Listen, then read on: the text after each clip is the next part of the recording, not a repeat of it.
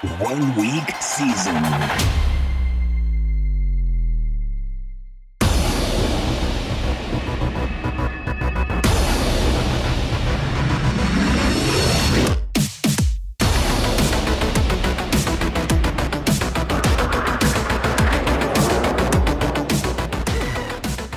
OWS fam, the nation, my dudes and dudettes, we are back for installment 6 of our theoretical exploration into the best ball landscape this year. We've got a couple guests this week, and I'm just going to jump right into it. We're going to welcome back John Warner. You've heard him twice already. No further introduction. Get rid of me. Yeah, no further introduction needed there outside of you're the man. Secondly, and this I am super excited to have this guest on. He is somebody that has basically made a living off of finding games and beating them, and started off with chess to professional poker to professional even best ball player. He shipped the BBM2 last year, and that is a freaking grinder, Mr. Liam Murphy. Liam, how we doing today, man? Doing great. I think it's a little bit giving me too much credit to say I made a living off of chess or poker. I've been playing poker for a while. Had some, binks here or there, but was not really grind. Like I played in college, whatnot sometimes. And chess, I was a chess teacher, so I technically did make a living. But unless you're one of the top 10 players in the world, you could not make a living playing chess. Was lucky enough to sun run and bank the BBM2. I think I was doing some sharp things. So I think it was deserved, but we should know that in such a large field, realizing your equity, if you even have an edge, is once in a lifetime, probably. Yeah, man. And that's something that we're going to talk to, because that's a direct, assertion for this idea about variance. We're going to get to that here shortly. But what is interesting to me is the overlaps in kind of the games that you have been gravitated to, chess and poker and best ball or DFS or whatever the case may be in the fantasy scene. They all have these very interesting theoretical overlaps. What do you think has given you an edge or been we'll call it your calling card for success given your particular background? Yeah, I mean, I think if you think about it, you can say life is a game, and you can kind of think about most aspects of your life in a game sense. I taught chess to children. I highly encourage every parent out there to either have their kid learn chess or really any other strategic game. And I think I'm someone who I'm competitive. I like to win, and I'm generally best at when there are new games and there's not set theory. I think I'm a little stronger. I think I have a strong intuitive lean on what to do. I'm pretty good at Settlers of Catan. I'm pretty good, all those fun board game strategy games. Mm-hmm. And then I would say I have no problem working hard when I like something, but when we look at chess, when we look at poker, to get really good at those games, it requires a lot of work, right? Which, hard work is a valuable skill, but it's a little bit less sexy to me to just say I grinded, 4,000 hours in the lab and now I'm really good at something. It's a little bit different when you just have an intuitive lean for what is right. And so I really like best ball that it's so new. It's so hard and complicated to know what's even correct. It's such a long time period to even know if you are a profitable player in the long run. So yeah, I don't know. I think it's just the game element of it all. Yeah, that's an interesting point that you brought up about best ball and being so new. And when we talk about your particular background with chess and poker, and then now into best ball, two of those three, the former two, have been solved, we'll call it, by a computer algorithm that amalgamates what the optimal move given the action up to that point, right? So, that's where we talk about GTO, and that's where we talk about these supercomputer programs that have you can input previous moves in chess, and it'll spit out the optimal outcome from a percentage breakdown solution, right? With that being the case, and with best ball being so new, do you see that as kind of the future of this game? Like, are you seeing the potential for solvers to come around, for these supercomputers to come around and balance like your decision tree, your game tree, weigh the previous picks in a draft and tell you like who is the optimal 17th and 18th round pick here is? Well, I think it's a bit of a misnomer to say that the games like chess or poker first are solved. Like, let's take chess, for example.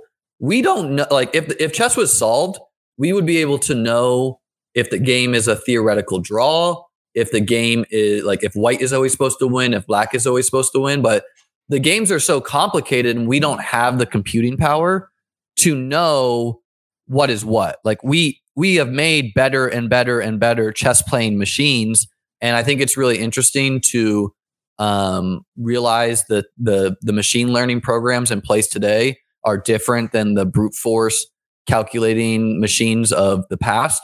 And same with poker. Like we might know how to play GTO. We can create algorithms that can beat people, but it's only GTO if everyone else is performing GTO at your table. So like if you just plot the computer program into like the WSOP live field, it's not like that machine would be winning contests. Like, yeah, maybe they'd be plus EV, but it's such a high variance spot. Again, it's so complicated. We won't solve these games. And then with best ball, like I put a tweet out a while ago. You can follow me at Chesslium, but on Twitter, and it was kind of like talking about the machine, like, how every game I've been involved with has been beaten by artificial intelligence machines, and whether that can happen, whether that will happen for best ball. Part of me wants to say that, look, it's a huge contest that these pro sites are running, but in terms of like the gambling market, there is very little financial incentive because if you're the best ball player in the world, you're not going to win the contest every year, nor will you win it probably in a lifetime, right? Like, it's just such a massive field. It's just so much chaos that can happen. And so like that part of me wants to say like, oh, it's not really worth a financial investment to train like, AlphaGo, like Google's program on this. On the other hand, it's a really fun, complicated task that I could just see some smart, sharp people doing it for either they're interested in it or just because they can, like people grind edges, in everything. Yeah. They grind edges in video games. Like, exactly. If you see something with 2 million up top, someone's going to try and find an edge somewhere to grind it. Yeah. And when I love the examples that you used about like, we call these games solved, but there's a lot of assumptions that go into that, right? You have to, when you talk about game theory and like optimizing your performance for a particular game against the field, you have to make certain assumptions about what the field's tendencies are. Which is the reason that like, even though we have these supercomputer outputs and, we have these GTO trainers and Pio solvers that in poker that tell us what is the optimal at a given frequency, given the action prior to, all of these assumptions go into that calculation. And if there's one piece of information that is not accurate in your assumptions, that's going to completely influence the output of that program. So when you think about, I had Matt Berkey on my professional poker player, Matt Berkey, who, I've not spent any time with the PO solvers or the charts or anything really. I'm just like a live player, like I'll play online if it's there because I'm a degenerate, but he was he's an authority on the subject. And he was talking about kind of what you're saying, where he's like, look, there, like GTO is a misnomer because it makes all these assumptions. And like, you don't need to be doing, like if your assumptions are wrong, well then GTO is useless in that sense. So like, well, even if your assumptions off by a fraction of a percent, right? Like if you're talking about a range versus a range, and like you're attributing this player to have like a 30% range when they in fact only have like a 24% range in that spot, well, everything you've done after that calculation is broken. Like for future streets. So I'm just agreeing with the point.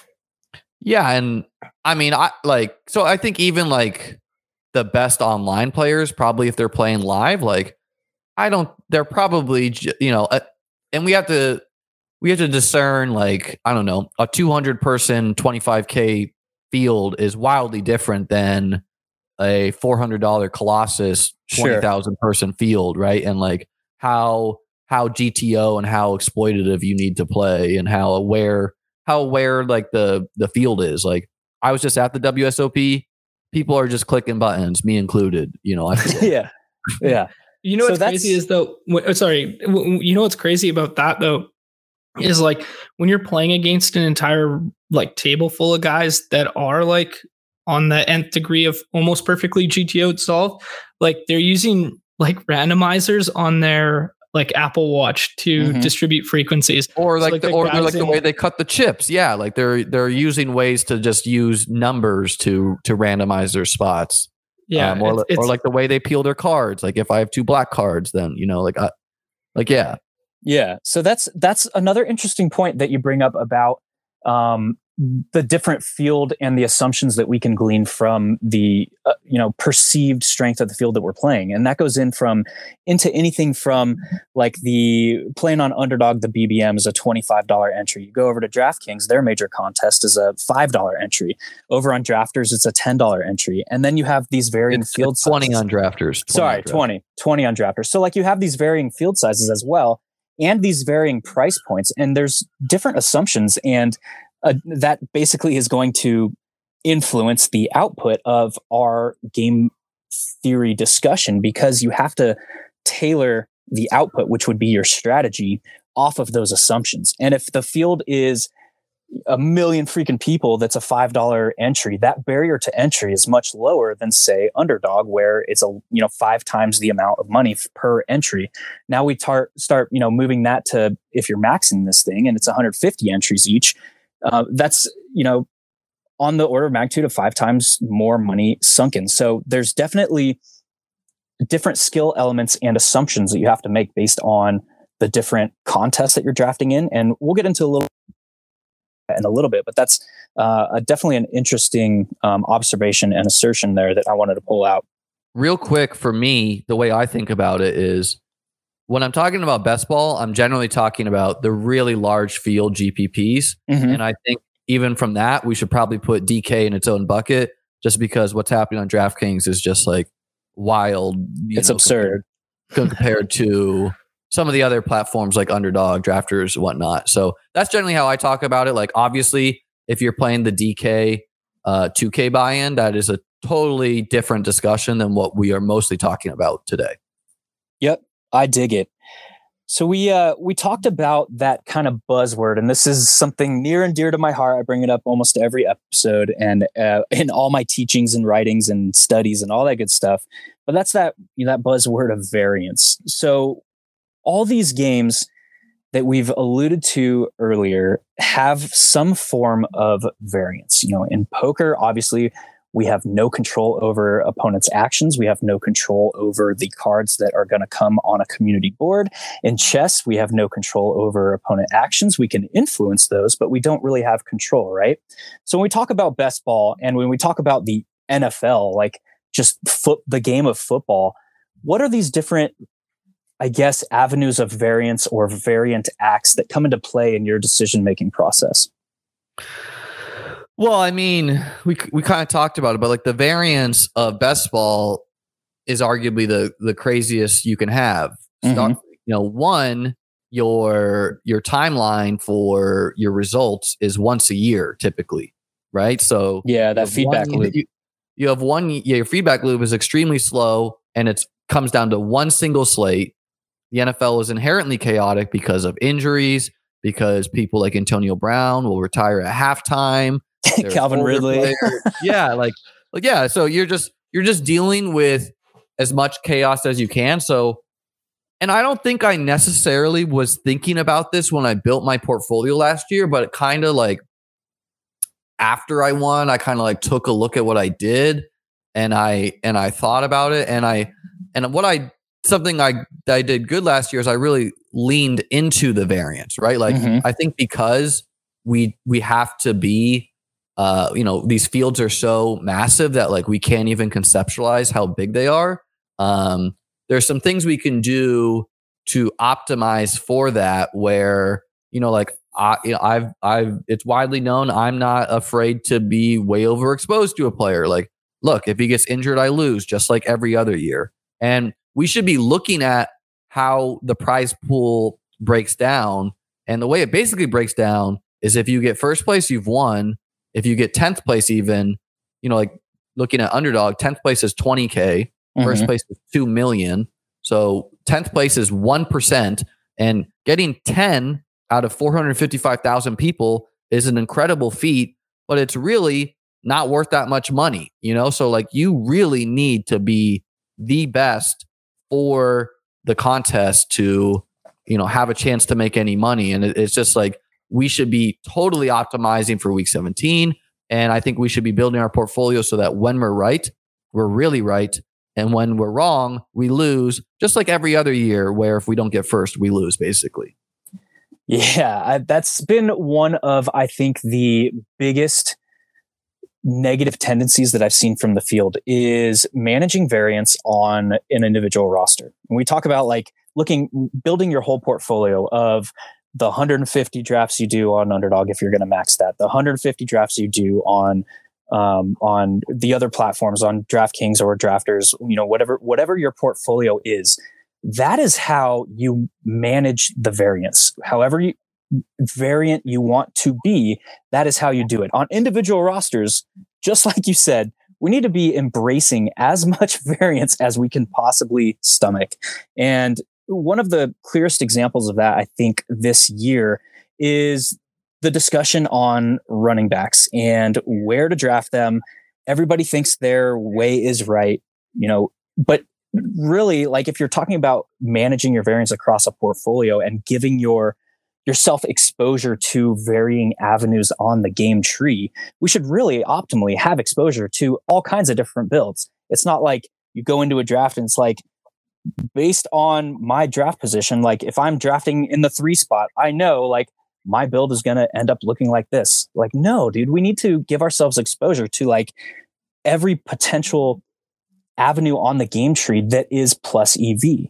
And the thing about it is the field's reaction to what is the optimal way to draft is so recency bias laden in that people just look to what worked last year and they're like, oh, okay, well, anchor running back worked last year and I'm just going to build all my teams this year utilizing those concepts. And it's like, well, dude, we have to realize the amount of variance and the amount of noise that is in that sample of, a sample size of 1. There's all kinds of different noise and variance that's in that. So, I love given that, Mark, like Liam, do you think there is currently a correct way to build? Well, I want to say a couple of things on that. I think first, there's no better example than what you're saying than last year. The winner of Best Ball Mania 1 was Justin Herzig. Mm-hmm. He utilized a hyper fragile build where you draft 4 running backs pretty early, like in a large percentage of his portfolio, and then you hammer volume at wide receiver. And what we saw is the field was that because it worked the year before, the field was doing this at like a crazy amount were building hyper fragile builds. And then, of course, the draft landscape is wildly different each year. And whether something is good, especially for like a first round pick, a second round pick, kind of comes down to how many points did they score in the fantasy playoffs / week 17. I think it's like, if you wanted to say, just because it's, personally what I do is I utilize all sorts of builds. I generally try to get weird with a large percentage of my portfolio and structures, in the sense that I'm trying to utilize structures the field is not utilizing at a high clip. Love it. Just to be different. But if you wanted to say, hey, on Underdog, it's half one PPR, I'm going to start every single team with 2 running backs in the first 2 rounds. And then I'm going to take my 3rd running back no earlier than round 10 for every single 150 teams. I don't think that's necessarily wrong to do. Or if you wanted to say, hey, I want to do 0 running back for all of them, right? Like you're leaning into the variance where okay, if you're wrong that season and actually you need to start like, maybe you need to start Cooper Kupp to be, able to even win. Or you need to start 2 wide receivers because 2 of them smash. Like, it's not wrong to do it. You're just making your portfolio as big of a hit miss as you can if you were to lean into one style. Personally, I don't really do that. I just kind of let the draft fall. I utilize a bunch of different builds, but a large percentage I'll try to get weird, like things that the field and more importantly, sharp people have labeled as bad. Things weird, like I had a 4 quarterback team on Underdog with only 18 rounds that got like 5th in the puppy. I've built 4 tight end teams in the past. I'll build 0 running back teams where I don't take the first running back until like the 12th round, and then hammer 7 of them, or things like that. Yeah, I love it. And because basically the underlying like metric and measure of success is in these contests, and again, we're talking large field, is like first or bust. So if that's the case, and again, it depends on the prize pool and the breakdown, but if that's largely the case based on how top heavy these contests are, there is inherent value to doing things that the field simply isn't doing. One of the things that has given me a lot of pushback this year is I've been drafting probably 6 to 7% I've almost maxed Underdog, but probably about 6 to 7% of my portfolio this year is 3 running back builds. We talk about like people just kind of instantly scoff at that idea. And it's like, well, nobody's doing that. And if those 3 running backs stay healthy, because there are going to be 3 running backs in the NFL that stay healthy the whole year this year. Like if they just happen to be on the roster that I put together like that, like there's an inherent edge to getting more exposure to the higher variance positions of wide receiver and tight end. So again, I love to take that further where like using your example or like hyper fragile, it's a bit easier because you do 4 running backs, but of the, let's say 5% of the field are building 3 running back teams. Of that 5%, I would guess 95% are getting their 3 running backs before round 5. So if you build a 3 running back team and your 3rd running back is in round 10, like let's say you start CMC, Javonte Williams, and then like James Cook, and like you're stopping there. Like you can get weird within the structure to be even different than like the few percent that are even doing what you're doing. Yeah, I love that, man. 100%. John, I could feel you wanting to jump in there, man. You got something to say on there? Well, okay, so I'm listening to this whole thing, and then Liam's talking a lot about like finding different ways to get different, but then he's also saying that he's not afraid to take like a strong exploitative stance on one isolated player. So from my point of view, does it matter that you're balancing all these different builds if you are tied to one specific player? I mean, like, so I think you're talking about the fact that I had 60% Gabriel Davis last year and some, quite some other stands. Yeah. And, like a 60% exposure to a 12th round player is not going to make or break your year. Fair enough. Yeah. It's just not, right? So like Gabriel Davis could have been a 0. It would not have really impacted my portfolio. What did happen is Gabriel Davis gave us a 22-point week 15 game, aka the quarterfinals, and therefore, of my 19 teams that made the quarterfinals, which is a bit below expectation mathematically, I had like 6 teams live in the semifinals, which was way over the field, right? Like, and so leaning into the variance there. Now, why did I take 60% Gabriel Davis last year? There was a couple reasons. A, I thought he was undervalued. B, I thought he was a good football player. C, I thought he would score a lot of touchdowns. D, I thought Emmanuel Sanders and Cole Beasley were 35 and 33, and the chance that they would slow down by the time that the money is won was pretty high, right? He didn't really hit his ceiling outcome in the regular season, nor he only gave us 1 usable week in the fantasy playoffs too. So he wasn't like that big of a smash, but I think like money wise, yeah, you can only measure like your ROI. However, I think you should feel good if you are drafting players who next year are much more expensive. Talking about my portfolio, there were some big hits, there were some big misses.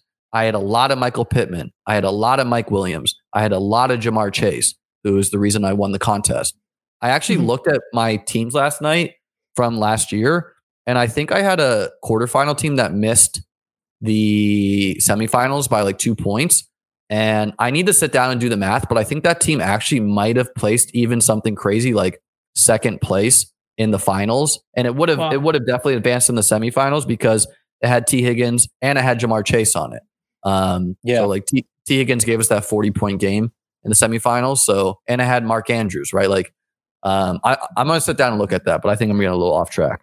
Yeah, no, that's good. Speaking to that though, have you gone all the way back and reverse engineered like a whole bunch of strategy based on your own personal profile last year? I think I was doing some things better last year and some things worse. This year is so different in that the volume of drafts I have done and the field has done is way more than at any point in previous history.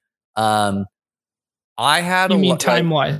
You mean timeline-wise? Yeah, just like the amount of drafts that have been done by July 21st is never like we've never seen this volume of drafts before. Like I'm pretty sure we have more entrants in Best Ball Mania 3 than all of Best Ball Mania 2 at this point. 30% of 455,000. That's probably close to 155. Yeah, that's incredible. Yeah, I guess not. Like I guess it's not quite there, but it's close. No, but the point still holds. Yeah, it's just what. So some of the things I think I did a little, like I look back at some of my teams and I was like, wow, like this team was real fragile. Or I maxed 2 tight ends on a lot of teams last year, and I've been doing more 3 tight end teams now. Something I think I was doing a little bit better last year is in my later round picks. I think I was I had like 20% Jeff Wilson Jr. or something, which was infinite over the field because he was injured. And I literally was taking him with the idea of he is injured. He will come back in November. The playoffs is all that mattered. And he actually gave you a usable week in the playoffs. Amazingly, he was on my winning team.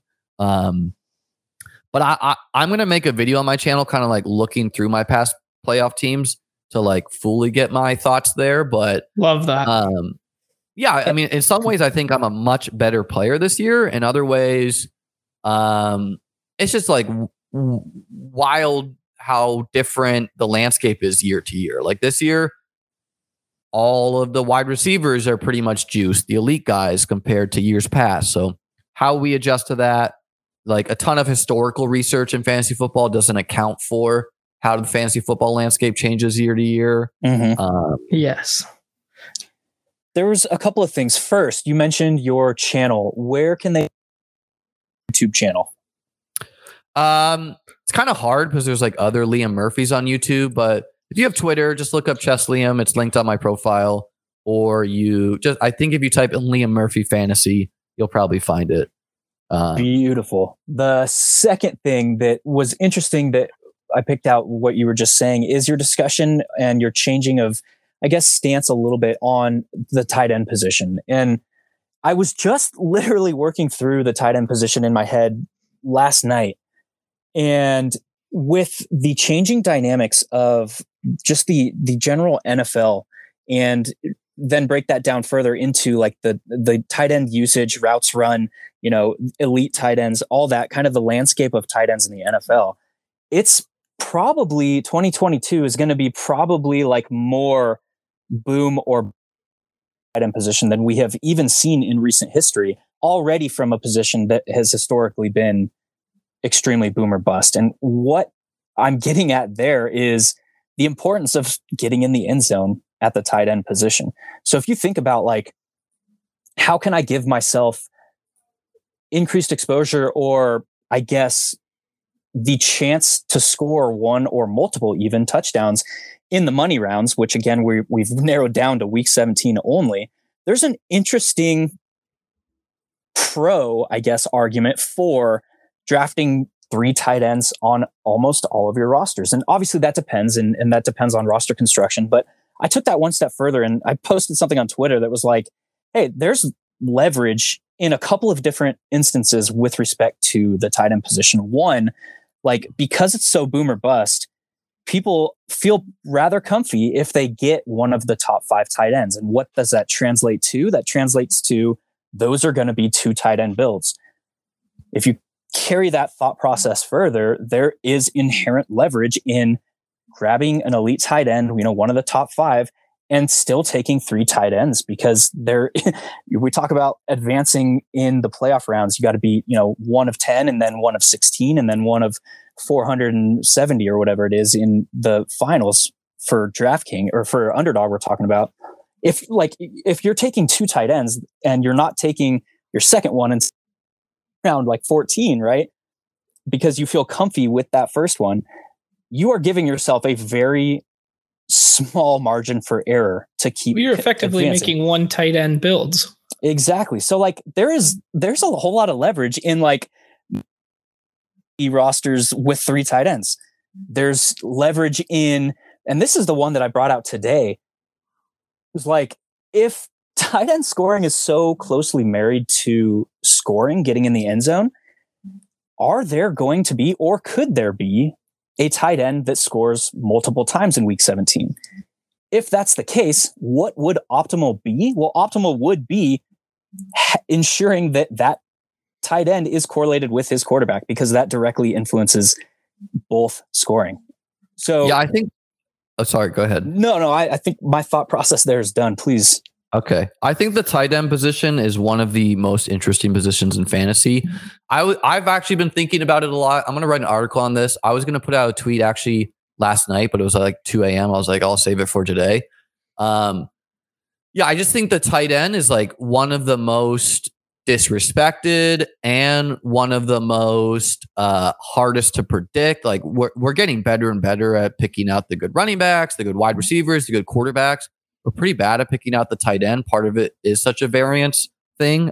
Last year, I built a lot of 2 tight end teams, generally not waiting though, not Austin Hooper and whoever. My winning team had Noah Fant and Mike Gesicki. And the reason why I was doing 2 a lot is, my thought was if you can hit on it's the lowest scoring position. So if you can hit on a guy, give yourself another dart at wide receiver, at running back. This year, I've done more 3 tight end kind of because the way it played out is I had a 2% owned Noah Fant in the finals and a 5% owned Mike Gesicki. Now, part of that is because Mark Andrews was 50% owned. So just most of the field had Mark Andrews, right? So ownership in the playoffs is a whole nother discussion, how that sorts out. It's pretty fascinating. If you weren't in the contest, you probably weren't even aware to the information. You just wouldn't even think about this, how the ownership condenses over the rounds. And so this year I've done more 3 tight end, just kind of because, especially on Underdog, where basically if your tight end doesn't score a touchdown, he's a bad pick, and if he does, he's a great pick, especially if he's low owned. And taking 3 gives you such a good shot at having a low owned, high leverage spot in the finals to separate. My 3% owned Noah Fant allowed me to win $1 million, so getting that guy is really important. And then you have to start it just in terms of advancing, you have to start a tight end every week. That's 1 out of your 8 spots. The people that wait on tight end and take 2 and their 2 tight ends are Austin Hooper and Brevin Jordan on Underdog. I just don't think those teams can win. Look, I have some rosters with those guys on them. It's easier on DK when you can go volume at it, but Max, stopping at 2 and having those 2 guys be late, you're putting so much stress on the rest of your roster. So I really like the tight end position. Last year, my portfolio was chock full of the elite guys because I really do think if we think about week 17, the tight end position will play out in 1 of 2 ways. Option 1, you'll have an elite guy and that guy will explode. And if you don't have that guy, you don't win. Option 2, low owned, high leverage guy scores 2 touchdowns, scores 1 touchdown, whatever, has a good game. And that guy wins, so maybe it's in some senses I wouldn't say every, yes, just take 3 every time, even if you have elite, because it can play out that, Mark Andrews goes 20 points, 20 points, 20 points, and then that's all you need. So sometimes you want to stop at 1 or 2 elite guys. Yeah. Nice. And I really like that thought process. I'll preface, or go ahead, John. Okay, I got one thing I want to jump in there for is the ownership, the notion of ownership, because you're one of the few people that we've spoken to or that I've spoken to that it's brought it up, and I think it's so critical. We've talked a little bit about it on this pod before, but not necessarily only week 17. How else can we leverage the pool in terms of ownership? And the way we've talked about it in the past is there's 216 guys drafted every single draft. And let's call it 187 of them are the exact same over and over and over again. How can we leverage that? Or is that something you're even looking to leverage? Yeah. So obviously, like, I'm not the first person to point out that you can take a guy in the late round picks that's not getting drafted, and that's a way to secure a low owned differentiation. Guy, yeah. Just in general, right? But some of the playoff ownership is out of your control, right? Like Gabe Davis was something like 5% owned going into the quarterfinals. All this information is on Underdog if anyone wants to look it up, but he was like 5% owned going into the playoffs, and then he had a 22-point game, and then he became like 50% owned in the semifinals. So like how ownership condenses is pretty wild. I think that's out of our control a little bit. However, if we, like I'm a proponent for getting weird in the first two rounds to get unique player combinations. Like that's something that we can control. So some of it's out of our control. Some of it we can control, or at least we can try to get different if the guy is like a chalk player. And when you're speaking to getting weird in those like first two rounds, like how far will you stray? Like, will you stray 10 picks at ADP? Will you stray, build out a certain stack that might be unique that not other people are getting to? Like, what's your thought process there?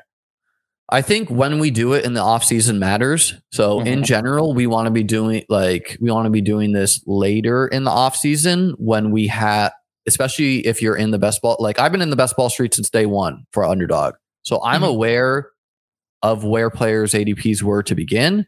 I'm aware of like roughly how many teams were done at that point. So, and I think it depends on the draft landscape year over year. So like last year, I got weird a lot because I wasn't taking Derrick Henry. I wasn't taking Alvin Kamara. I wasn't taking Ezekiel Elliott. So at those slots, I was taking Stephon Diggs. I would take Austin Eckler sometimes, right? Like I was getting the unique player combo of Stephon Diggs plus 2-3 turn players that no one else has in the field, or the percent that does is like 1%. But if you start doing that in June or July, like let's say you were doing it with Mike Evans. Well, now Mike Evans is a 1-2 turn player, like because the ADPs change a lot for these later round guys. Like if you do it too early, you could kind of burn yourself where someone else can just do it at ADP and scoop more value than you, kind of like, because we don't want to. Like we want to trust the market a little bit. So it depends year over year. I've been doing it less this year because I think that like the top of the draft is so strong. Like I don't want to give away any exposure to CMC, Taylor, Cup, Chase, or Jefferson, where last year I had no problem giving up exposure to Kamara, Derrick Henry, Zeke, So it really depends year over year and when we do it in the draft season. Yeah, I like that a lot. The way that I have kind of brought that thought process up, and this is something that I brought up not too long ago in 1 week season Discord, was the player combinations. We talk about the field tendencies, and like last year you talked about like no one was paying attention to week 17. That was like a massive edge for you. Well, like this year, like I won't say everybody, but a large portion of the field is paying attention to these week 17 correlations. So if you have that going in knowledge and we put that into our like common knowledge bucket, like we know this information, everybody else knows this information.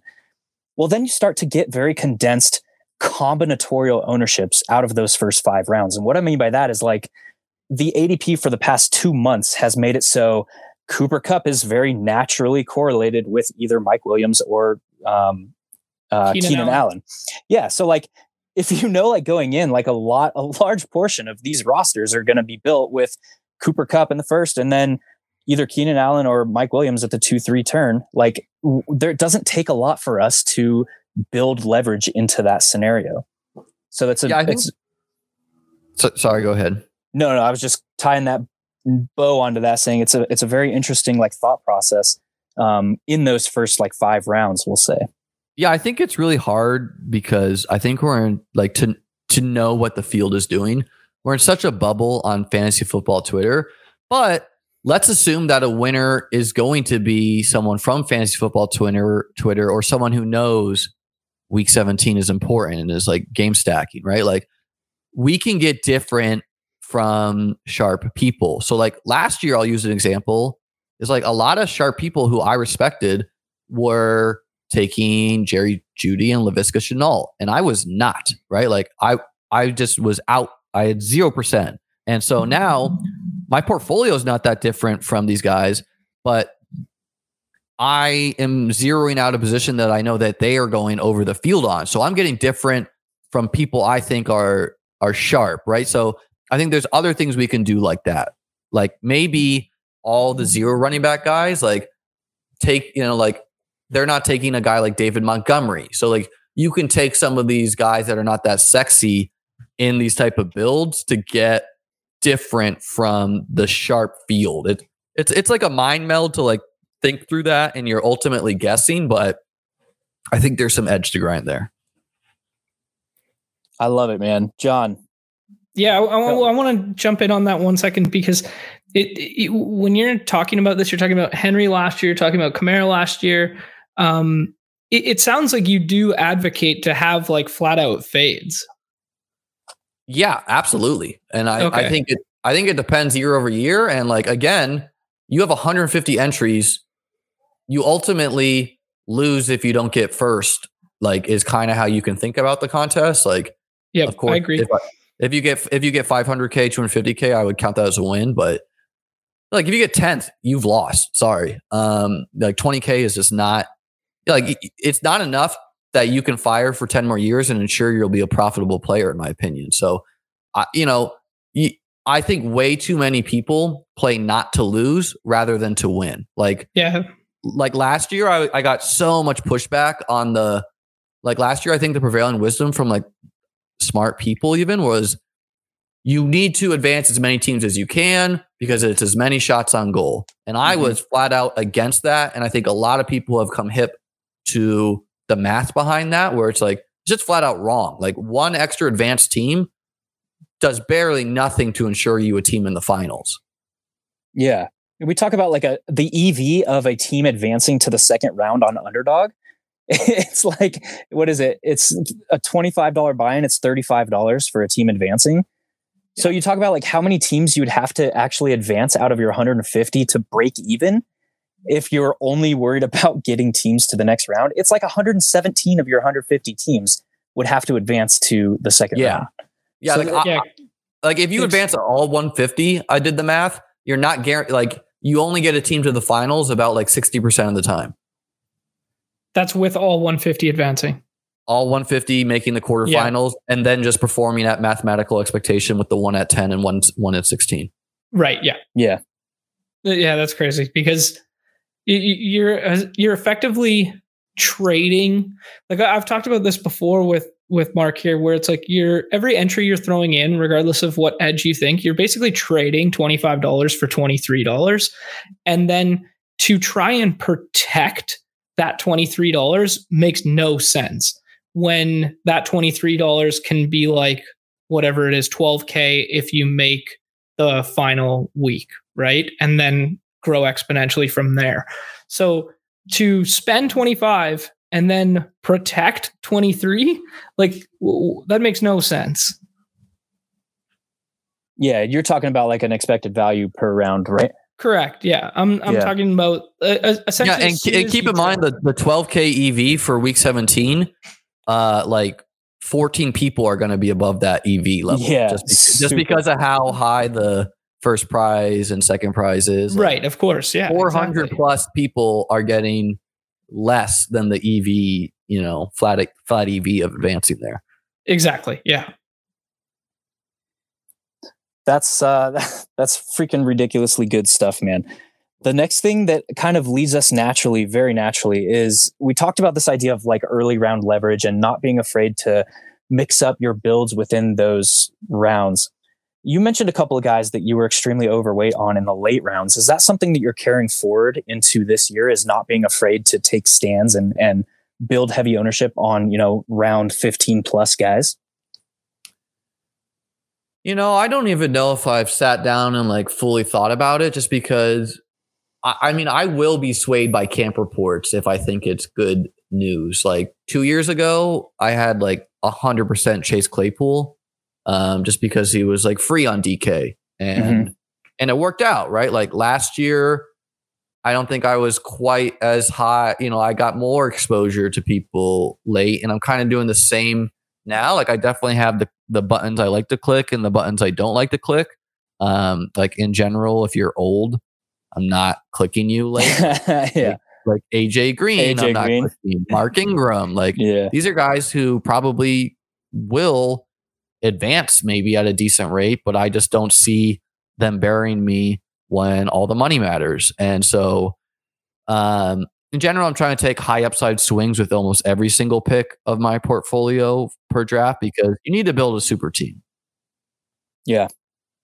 I love it, man. And again, sorry, Mark. Liam, do you bucket players like in like not necessarily in tiers, but in like profiles like that? Like Mark and I really like to talk about like certain players that fit certain profiles, archetypes of players, opposed to like player names, for instance. Do you do like a similar bucketing kind of mentality? I view players in tiers. Like I view tiers, and I look at the draft board, and I generally don't want to be jumping a tier when a tier is still left at a different position, right? Like we can take a quarterback like Justin Fields and Trevor Lawrence. Like these are, and Tua, like these are guys who go like 2 rounds after Derek Carr and Aaron Rodgers. Guys I'm just like so much more confident can have huge seasons. And so like I don't want to be reaching to that next tier just because the previous tier is gone. It like archetype wise, like I know some people think about that, like, oh, I need like, because I have this, I need to get like this type of player on this roster to make it work. And like, I'll do that sometimes, but I'm also okay just going all upside and being like, okay, let's just try to get to the playoffs, because ultimately I'm okay if I'm in low scoring weeks 1 through 14, or I want to be in the lowest scoring quarterfinals and semifinals groups, right? Like I have no control over that, but that's what I want to have happen, right? Like I don't need the best teams for those weeks. I just need to get my team to the finals.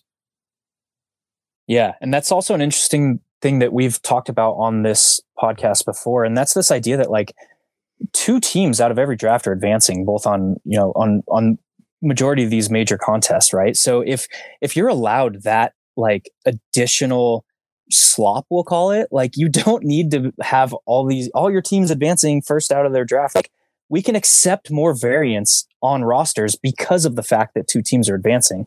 You would probably prefer all 150 to be the second team advancing if you could, because it essentially means that you have lower ownership going into the playoffs. Yeah, that's a good point. Yeah, and never thought about it like that. It also means that your builds are different. Like I don't think people realize like DK used to be only the top advance, and it does so much to the contest to do top 2 advance rather than 1. From a theoretical approach. Yeah, for sure. Sorry, John. Go ahead, dude. No. I was just adding more to that. There's one more thing I want to touch on there, Liam, is we're talking about tiers and bundling players and this sort of thing. Outside of like the quote unquote in draft room experience and that process, like what kind of additives, external software, building projections, that sort of stuff, what kind of stuff like that are you doing on your own? Zero. I watch I watch Red Zone every week, and I watch the Bills game, and I watch the night games, and I watch every single NFL game. So I'm relying on film knowledge there. I watch the NFL draft to get familiar with the rookies, and I'll look up hype tapes. I'm not crunching. I don't look at other people's rankings. I'm not crunching projections and whatnot. It's a mixture of like trusting my own takes. I read fantasy football Twitter all the time, but at the same, and I'll listen to some other trusted content people, but at the same time, it's like you're almost like, if you think you're good at this, you want to kind of like sit down.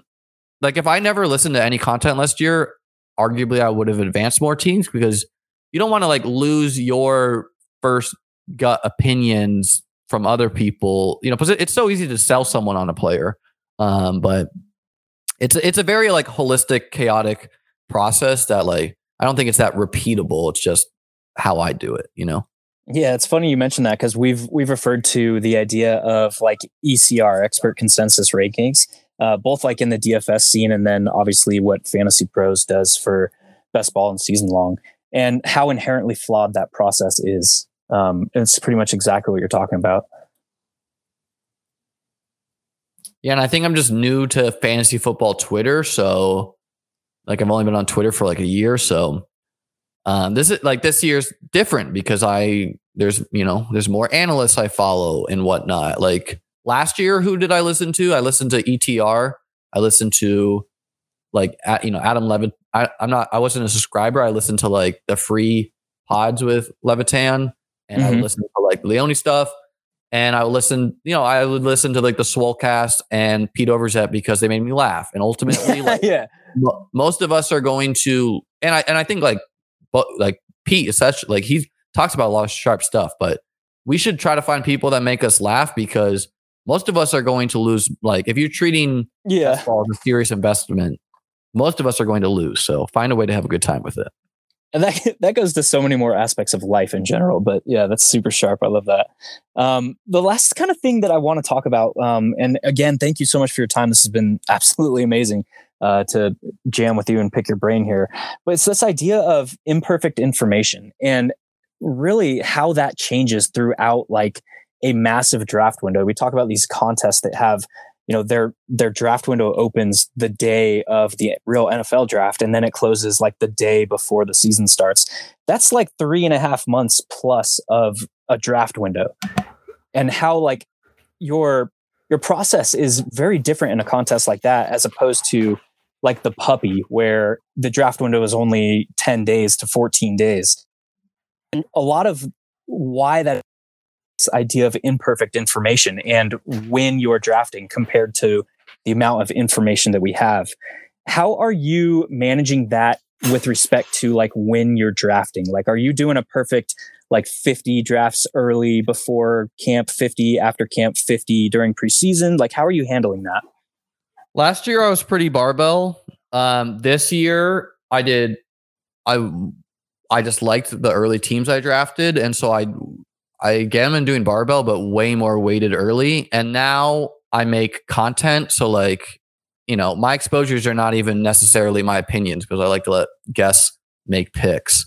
And so, yeah, like I'm just, there's high stake options out there for me where I can get money down if I need to like even things out. And with Underdog, like, look, I'm just not going to get the August soft crowd probably. Like I'll just get it on another platform if I need to.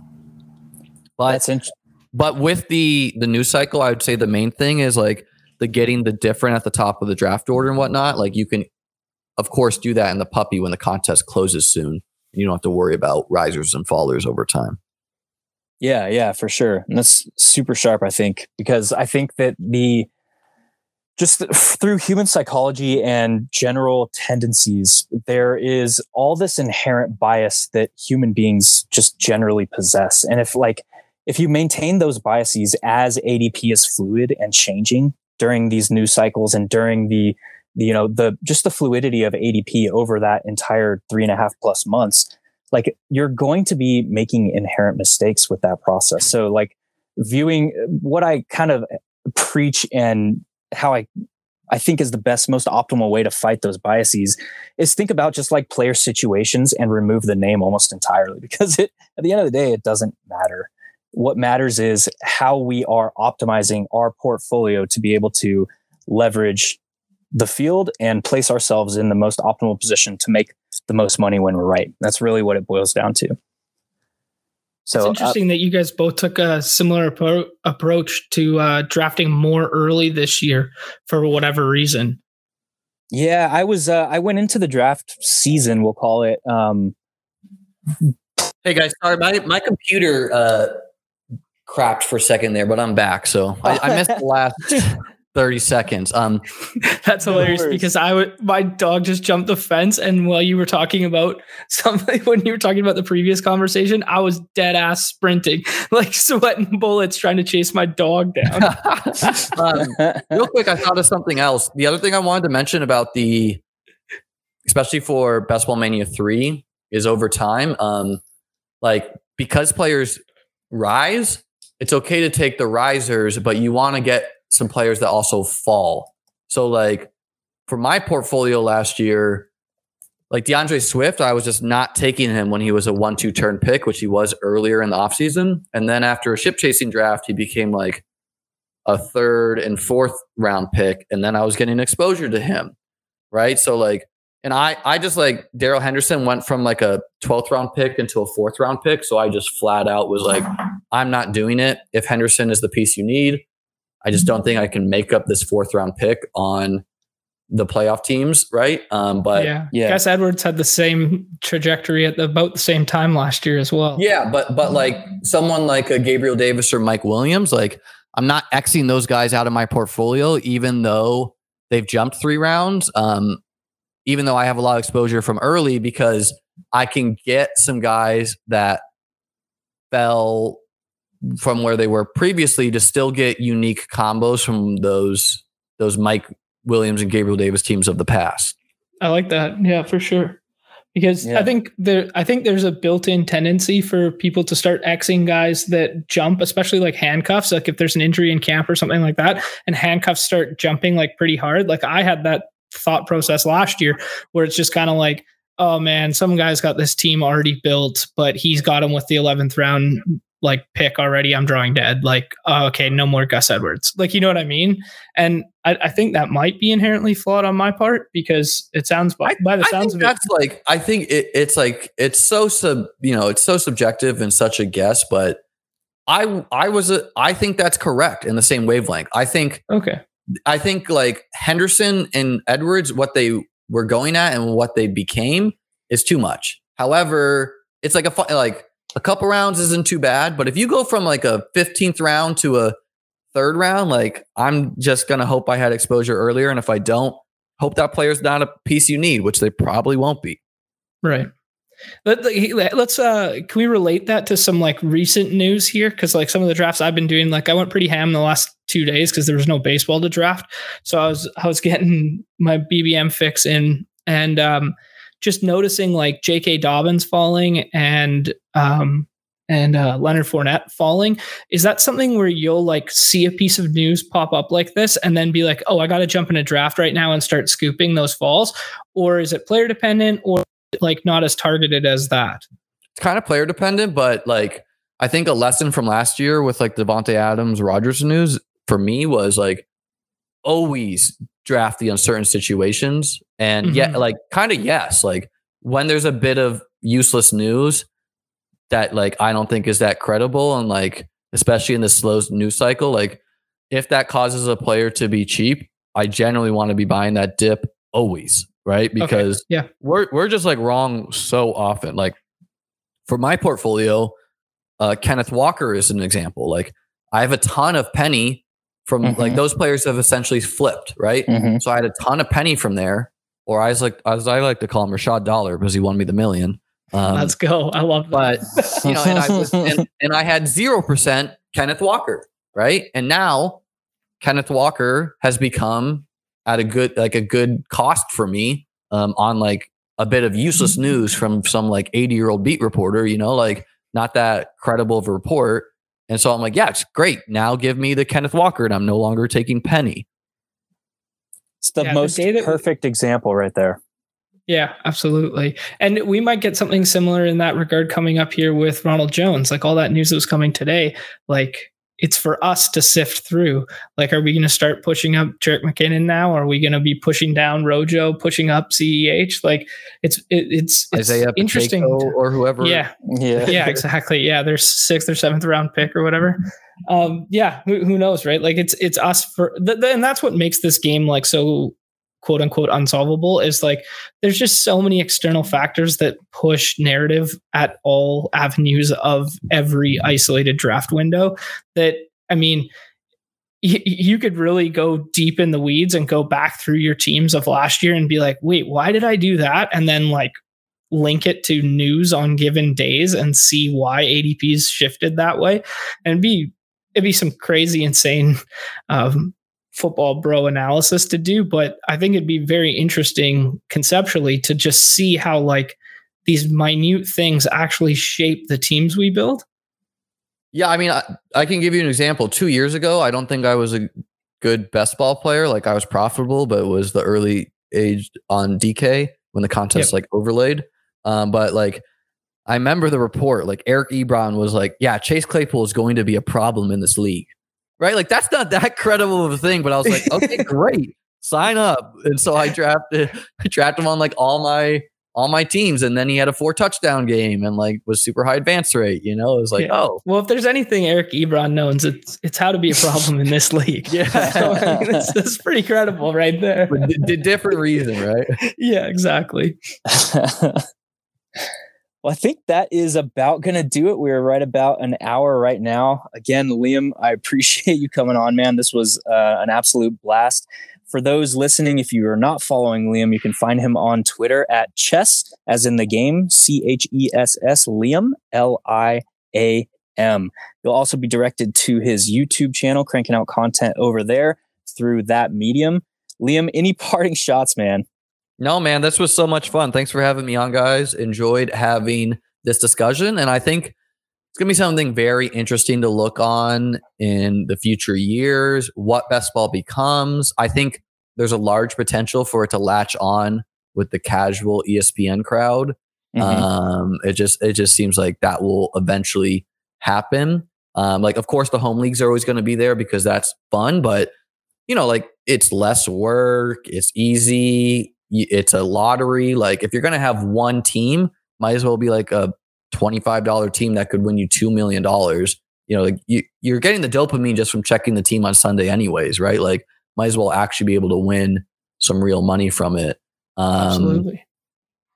And yeah, thanks for having me on, guys. Yeah, man. Appreciate it. And again, if you're not following John yet, I don't know what you're doing. Follow him on Twitter at roto_run. Gentlemen, this was an absolute blast. Expect this is going to be live on Friday morning, as they are every week. And we'll catch you up on who the next esteemed guest is going to be. That's going to do it for us. OWS will see you in those lobbies. Later.